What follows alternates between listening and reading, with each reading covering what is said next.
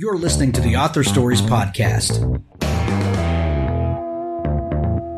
bringing you the story behind the stories and the storytellers.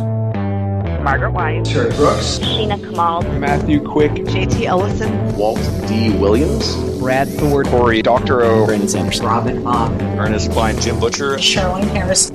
Visit hankgarner.com for archives of all the shows. Today's guest is... Well, thanks for joining me again for the Author Stories Podcast, where I bring you the story behind the stories and the storytellers. Today, I'm really excited to have Kermit Pattison on the show with me today. He has an amazing new book. It's called Fossil Men, The Quest for the Oldest Skeleton and the Origins of Humankind. This is a must-have for your bookshelf for this fall going into it. This is a hefty book, but it is a page turner. Kermit, one of my favorite genres or styles of book to read is narrative nonfiction, and I love learning something and getting a glimpse into the real world, but having fun while I'm doing it and following along on an adventure. And your book definitely delivers that. Welcome to the show, Kermit. Well, it's an honor to be here. Thank you. Well, thank you for joining me.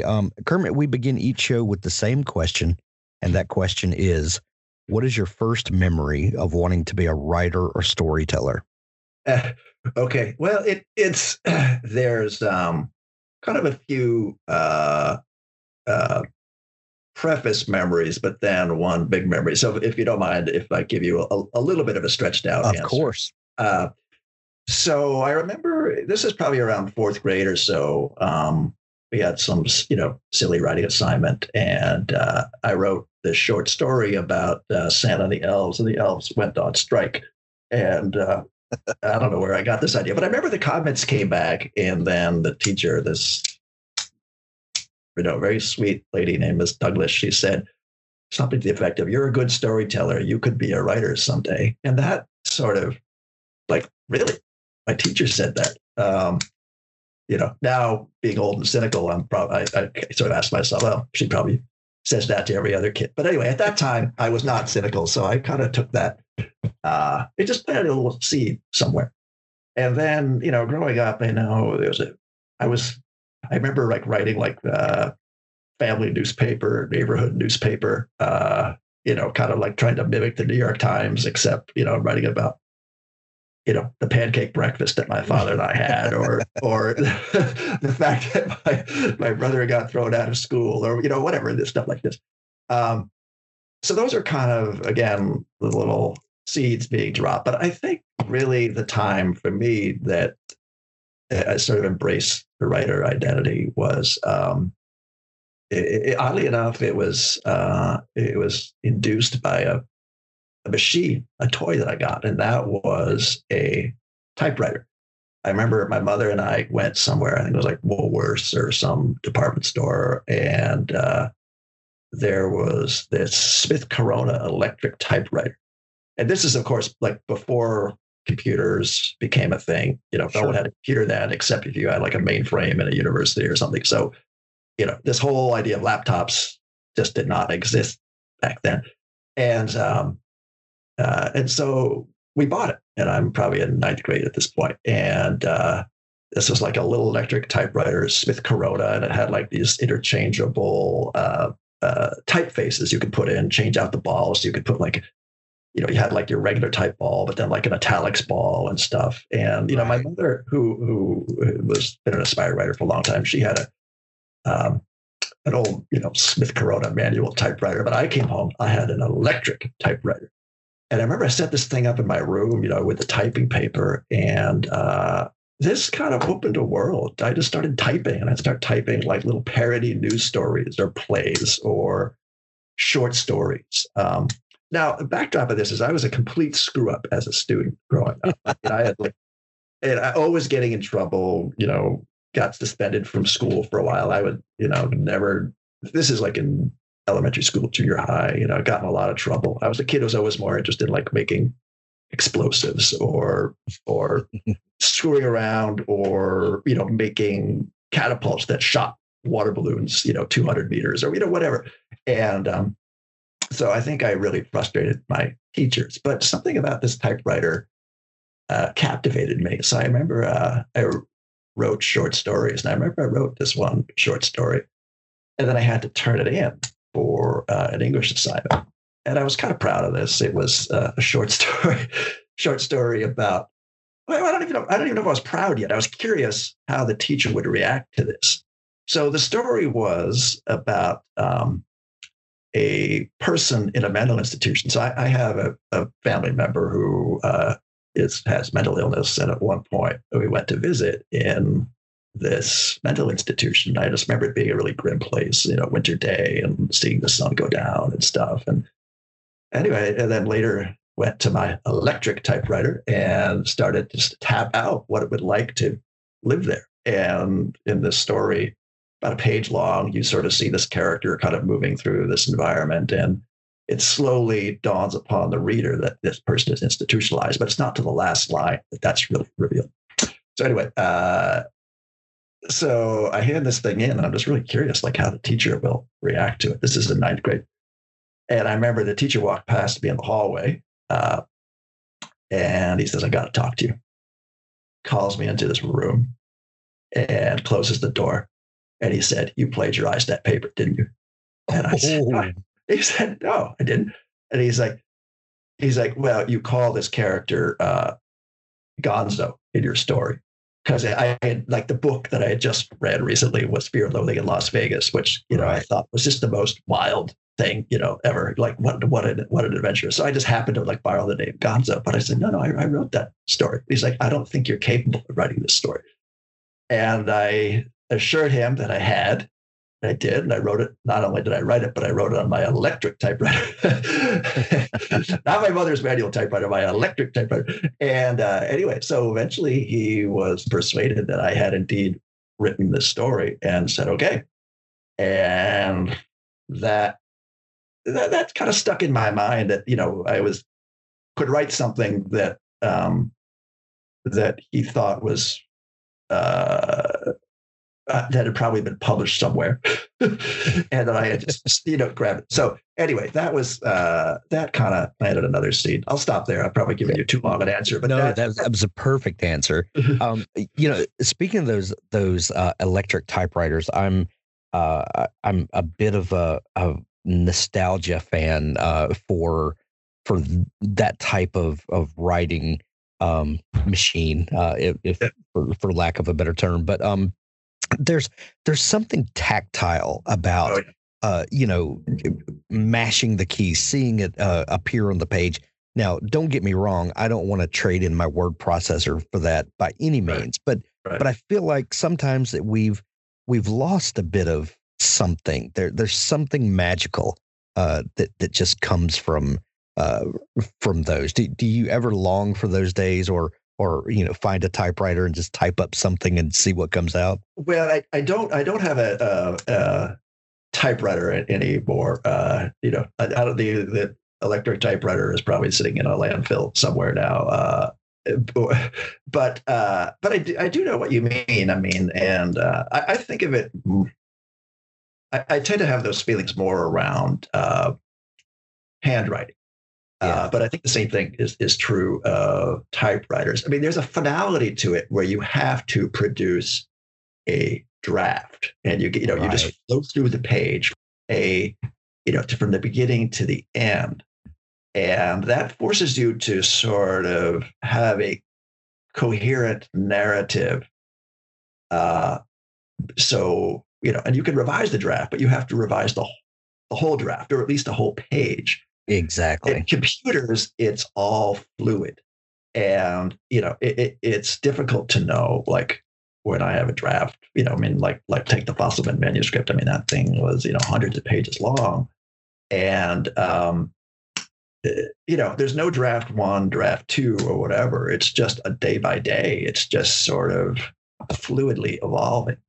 So it's like the difference between like water moving versus a solid object moving. It's just you have to engage with your material in a different way. And I find actually part of the peril of having the computer is that sometimes you can rewrite like parts of a sentence and not the whole sentence and not the whole paragraph.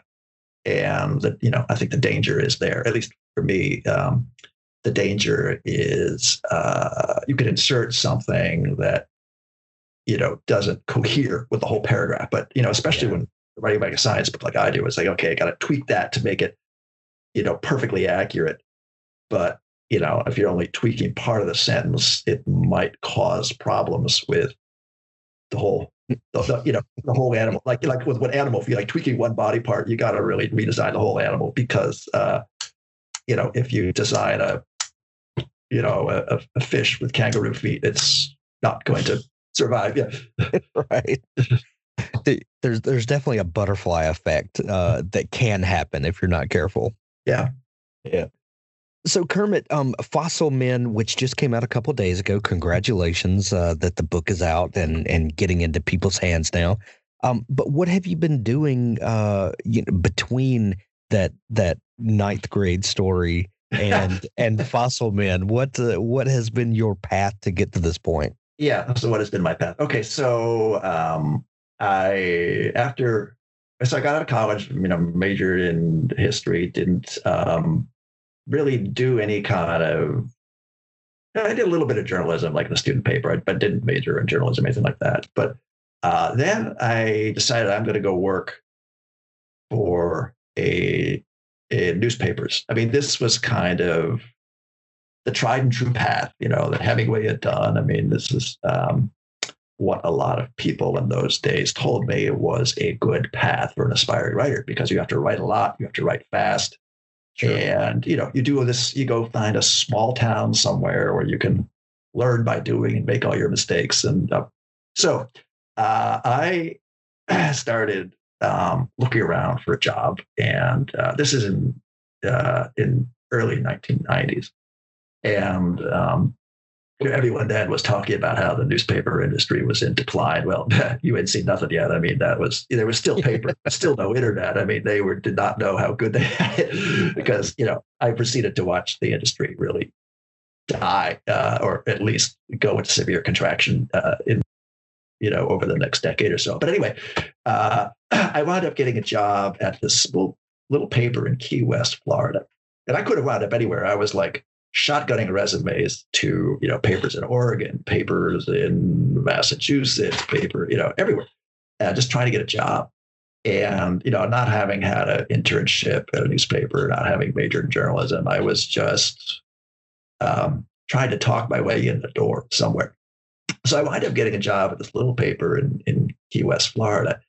And I don't know if you've been to Key West, but it's a truly bizarre place. I mean, it is, the so-called southernmost city. If you follow US 1 down the East Coast, it just dead ends into this last island on the Florida Keys. And Key West is this weird mix of people. You've got, it's probably known in or at least back then was known as kind of like one of the gays, like along with like Provincetown and Cape Cod or San Francisco. It was like where, gay people could live or take vacation back in the old days. And so you had a large gay population. You had a large population of Southern bubbas. You had a huge military presence of Navy, Coast Guard. Drug interdiction was a big thing. Large population of Cuban exiles, because it's only 90 miles from Havana across the Straits of Florida. And then all these tourists, and all these people were just sort of packed into this little island. And it was just like this bizarre local news happening all the time. We'd have like a boatload of refugees coming across from Castro was still in power. So almost daily, Cuban refugees arriving on all kinds of vehicles. They had built homemade rafts. They had stolen fishing boats. They had, stolen a crop duster. In one case, some guy flew in on a big fighter jet. And, I was covering all this stuff. I mean, just bizarre crimes. So anyway, so I kind of cut my teeth as a local reporter and then worked at a bunch of different small papers in a couple in California, Southern California, and then in St. Paul, Minnesota, the St. Paul Pioneer Press, which was my last newspaper job. And that was kind of when the newspaper industry went to severe contraction. And it ceased to be fun after a while. So I left, became a freelancer, and everyone said this is crazy. No one makes a living as a freelancer. You're gonna die. And anyway, I didn't die. I did okay. So I was freelancing for like the New York Times business section, Inc. magazine, Fast Company magazine. Where else? And then I did a bunch of writing for a bunch of tech companies on the side, which was kind of like my steady income stream that kind of helped me supplement this journalistic stuff. Meanwhile, I'm still thinking like I'm going to make my way to writing books. So what's the topic I'm going to do? What's the topic I'm going to do? And I had a couple false starts, which, I'll pause there. But, so the next transition, I guess, was to try to figure out how to finally get a book off the ground. A hitman with a conscience. Ian Bragg is paid to kill people. Only bad people and not many, but for a great deal of money. Case the target. Make the hit. Move on until he meets the woman with sparkling green eyes who changes everything. A few pre-readers had this to say about Ian Bragg. Mark Dawson, million-selling thriller author, says a rip-roaring ride from start to breathless finish. Craig Martelle hit a home run with The Operator. The taut, lean prose and lightning-fast pace make this a page-turner without sacrificing an ounce of story or depth. You'll find yourself rooting for the hitman main character as he faces the toughest decision of his career. The Operator is the start of a new thriller series I expect to see burning up bestseller list for years to come, says A.C. Fuller, author of The Crime Beat and Alex Vane media thrillers. Suave, romantic, and lethal, Ian Bragg is everything you want in a highly paid assassin. Can't wait to ride this train, says James Blatch, self-publishing formula. It's been a long time since I fell this hard in love with a book, a very long time. Author of Women of Wine County romantic suspense Terry Wells Brown says. Grab this book from Craig Martelle, The Operator.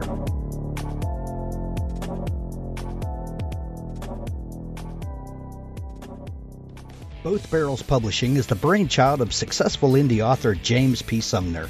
He has self-published over 15 titles in the last 5 years and has over 800,000 downloads so far in his career, meaning he has a wealth of knowledge and experience to share with the indie publishing community. Knowing the struggles of the modern-day indie author as well as he does, he wanted to create a platform that would allow writers of any level to learn the ropes, navigate the pitfalls, and produce a professional novel without wasting time or money in the process. Both Barrels Publishing is the perfect one-stop shop for any indie author, combining James's expertise with his own team of editors and designers so you can help your novel realize its full potential and learn how to publish yourself. The purpose of Both Barrels Publishing is to help indie authors get their novels ready for publication without all the stress, hassle, and unnecessary expense. We want to make your lives easier, which is why we're giving you access to a top-notch team to publish your novels, along with a generous discount on their services. You can also work one-on-one with James to learn the intricacies of self-publishing. No hidden cost, no false promises. We simply want you to publish the best version of your novel. BothBarrelsPublishing.com. So what the story of Fossil Men is a fascinating story that spans a couple of decades. And how did you stumble on to this story that you got to interject yourself into? Well, completely by accident. So what happened was I was looking around for thinking, okay, well, I'll write a book. What's it like a meaty topic? So I had this idea that I would write a book about the evolution of human locomotion. And so what does that mean? I mean, it's basically, humans are weird primates because, if you compare us to, all our cousin apes, we're weak, we're slow, but we have this weird capacity to be able just to trek long distance or run marathons and stuff. And that's not like we're like other primates in a lot of ways, but that's one of the ways that we're not. And so, I like to run, I like to cross country ski and do stuff. So this is kind of like, I'm going to write the biography of the aerobic animal. How did we develop this capacity? So I start working on that story, and I, come across this recently announced fossil skeleton, Ardipithecus. And, it's just part of my doing background research to understand human evolution. And so I'm reading about, Lucy and Artie and all this other stuff. And I'm thinking this is just going to be like, a little background, a paragraph, maybe a page. But then the problem is this this recently announced discovery is really challenging a lot of the conventional wisdom about human origins. And so I can't really pass this one, just kind of weave it in with all this other stuff, because the already seem to challenge so much of like the prevailing theories about how we got here. So anyway, I start talking to some of the people on the Artie team, and then start hearing just the stories of discovery and the stories of like the kind of the long, arduous process to reconstruct the skeleton and then interpret it, and all the sort of mental anguish that some of the investigators went through to make sense of this thing.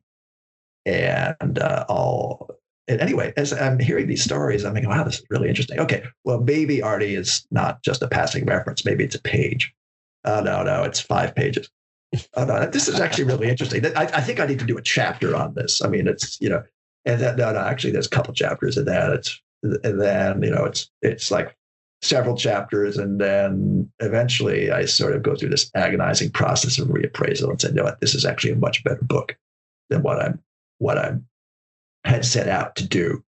And that took a fair amount of agonizing reappraisal on my part, both to, and it was some of that was sort of abandoning the original topic, but some of it, an equal amount, was reassuring myself that there was real substance behind this thing, because, and, got a lot of attention, but then the scientific community really, some pretty prominent voices just rejected it, rejected the claims of the discovery team. And, people were some pretty prominent voices were quite dismissive of it. And, it seemed like, that the field of human origins had taken this torpedo amidships, but then like all the captains of the profession were just like blankly sailing on as if nothing had happened. So I had to take a fair amount of time just to convince myself that if I wrote about this, I would not be, out on a lark. And anyway, so I eventually did convince myself of that, and then, continued to write the book. How difficult was it to ingratiate yourself to the team? Because it would on one hand, it would seem like they would be glad to that someone has taken interest and wants to help get their story out, especially right. when so many people are dismissive. Yet right. on the other hand, it would seem that they would become distrustful of outside voices because of some of that pushback that they had gotten. How difficult was it to kind of become part of the team, as it were, to get to tell the story? Yeah, well, I think it was just a question of persistence. Now, if I had said to them, at the outset, oh, okay, I want to spend 10 years on this book and, fly around and write a huge book on this, I'm sure that they would have said, yeah, no, thanks. We don't know who you are. But, it just sort of happened by, it's kind of like mission creep, I mean, like in the military, they talk about mission creep, where you sort of set out to do one thing and then your sort of mission kind of expands. And pretty soon you're like way beyond what you set out to do. I mean, it was totally mission creep. So, in some ways it was not hard to sort of engage with people at like a superficial level, and to get them to spend like an hour with me on the phone to talk about this or that. But, to get permission to like go into the AFR with them, as I eventually did on one of the expeditions and stuff. That required having a level of trust, I think. And I think, I mean, you could ask, them, I mean, particularly Tim White, who's the, maybe I haven't mentioned him, but he's a paleoanthropologist at Berkeley.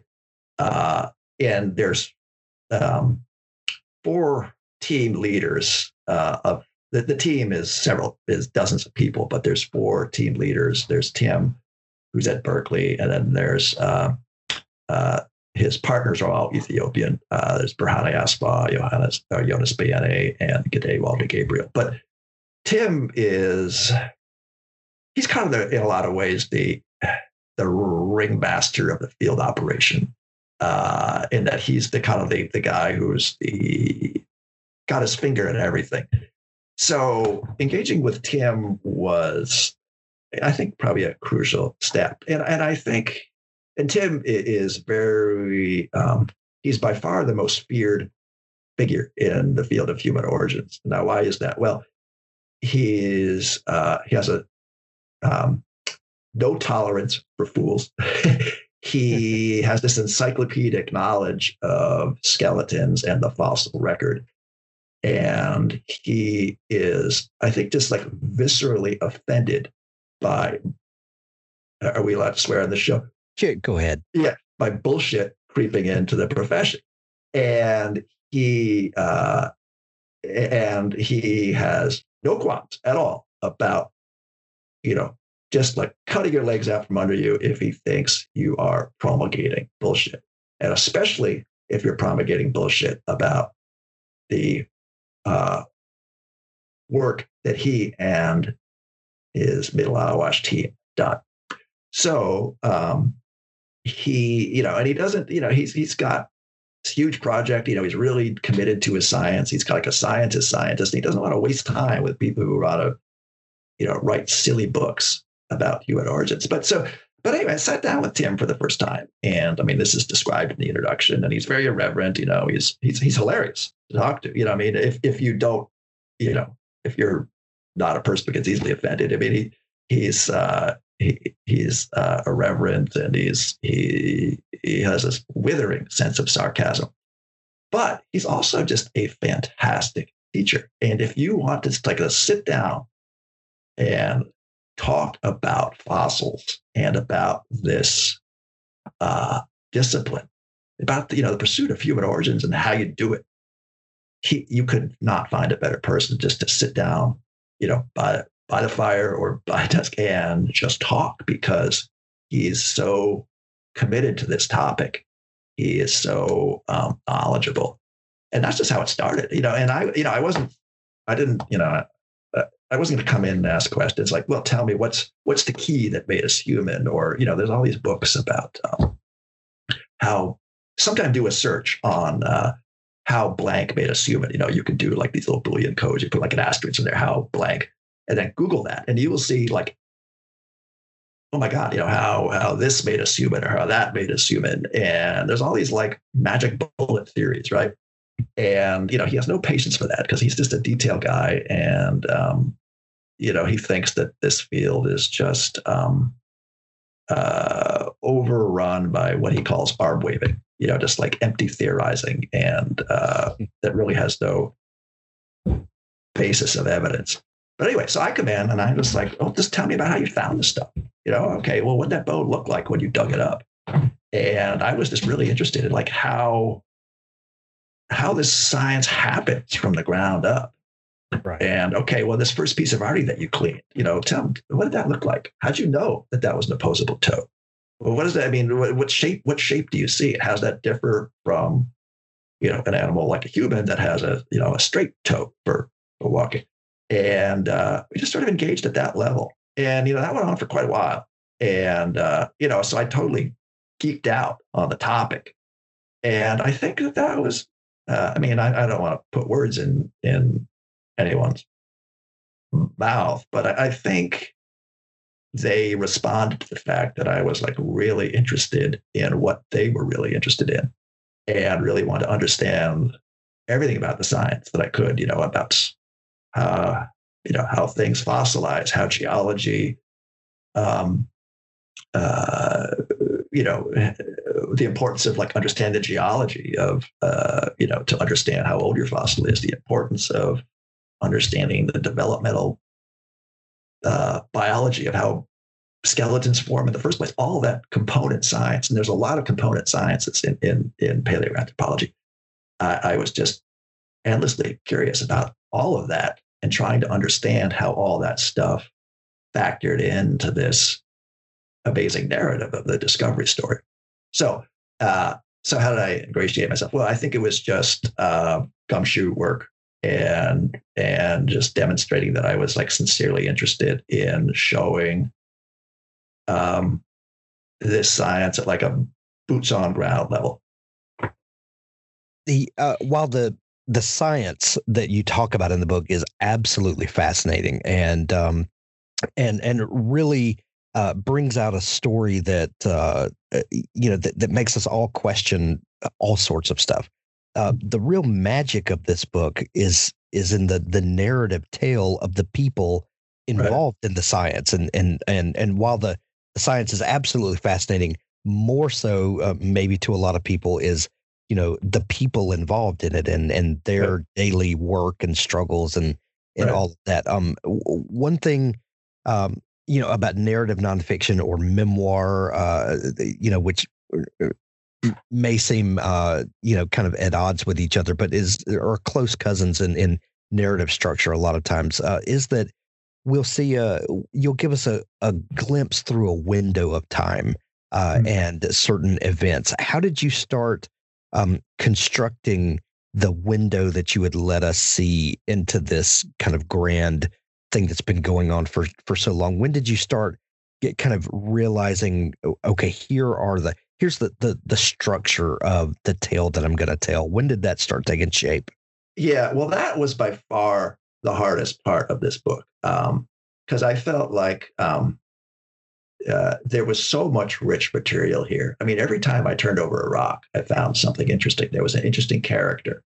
There was someone with a fascinating backstory. And, you know, we could talk about, I mean, I've mentioned Tim, but there's a lot of other people in this story. You know, there's Ethiopians with these life stories that were just astounding to me. And I think to be hard for a lot of people in a country like the U.S. to grasp, you know. But anyway, there was like all those little biographies that were part of, you know, the Ethiopian scientists, the Afar people in the desert they met. I mean, there was this cultural collision that happened, or at least cultural interaction. It was a collision at first, and then it becomes collaboration.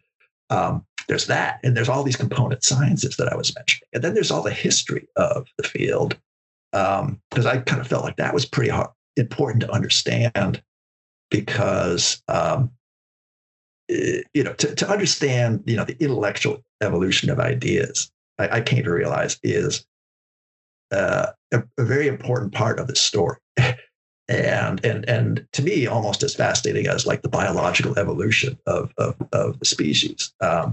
So it's kind of a story about both these kind of parallel stories of, you know, the biological evolution of humans along with the sort of evolution of humans trying to, or the intellectual evolution of humans trying to understand our own biology.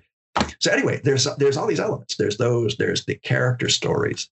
And then when it came time to write this thing, oh my God, I mean, this was, you know, I could have written page after page about geology. I've written page after page about skeletons or about the hand or the foot or Evo Devo or whatever, but how to put this into a narrative where the reader doesn't feel like they're just getting blasted in the face with fire hose, you know, and that by far was the hardest part. And, you know, if you're a writer or, you know, a researcher who really delves into all this stuff, like I find all this esoterica endlessly interesting, right? And, you know, it's easy to forget what it's like to be totally uninformed about the topic.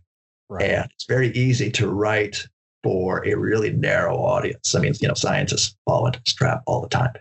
And but for them it doesn't matter because they can write for their audience. Well, I can't write for their audience. I have to write for a mass audience. But at the same time, it's really important to me to do that while not putting together as this some fluff story that's going to make the scientist gag. So I have to kind of span both camps, if you will.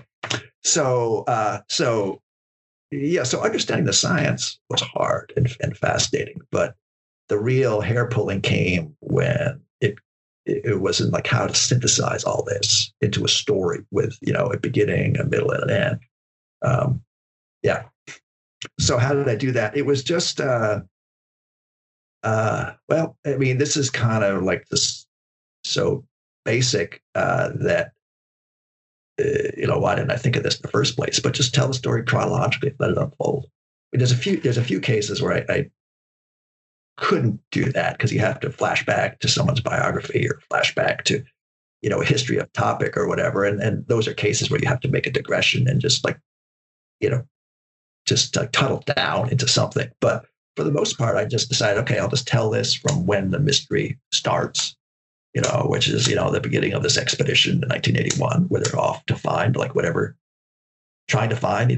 came before Lucy, and then just let that unfold. And then you have to, take a couple flashbacks, particularly to the Lucy era, to understand why they came there. But anyway, that's the solution that I came up with, was just to start there, with their first expedition that Tim and his partner Bahani Asfaw took into Ethiopia, and then just let the story unfold from there.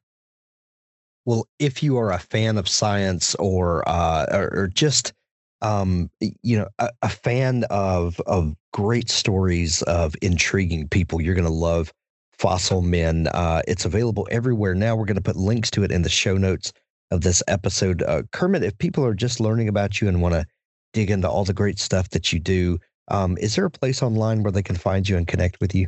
Yeah, I have a website, which is just my first name, last name, KermitPattison.com. I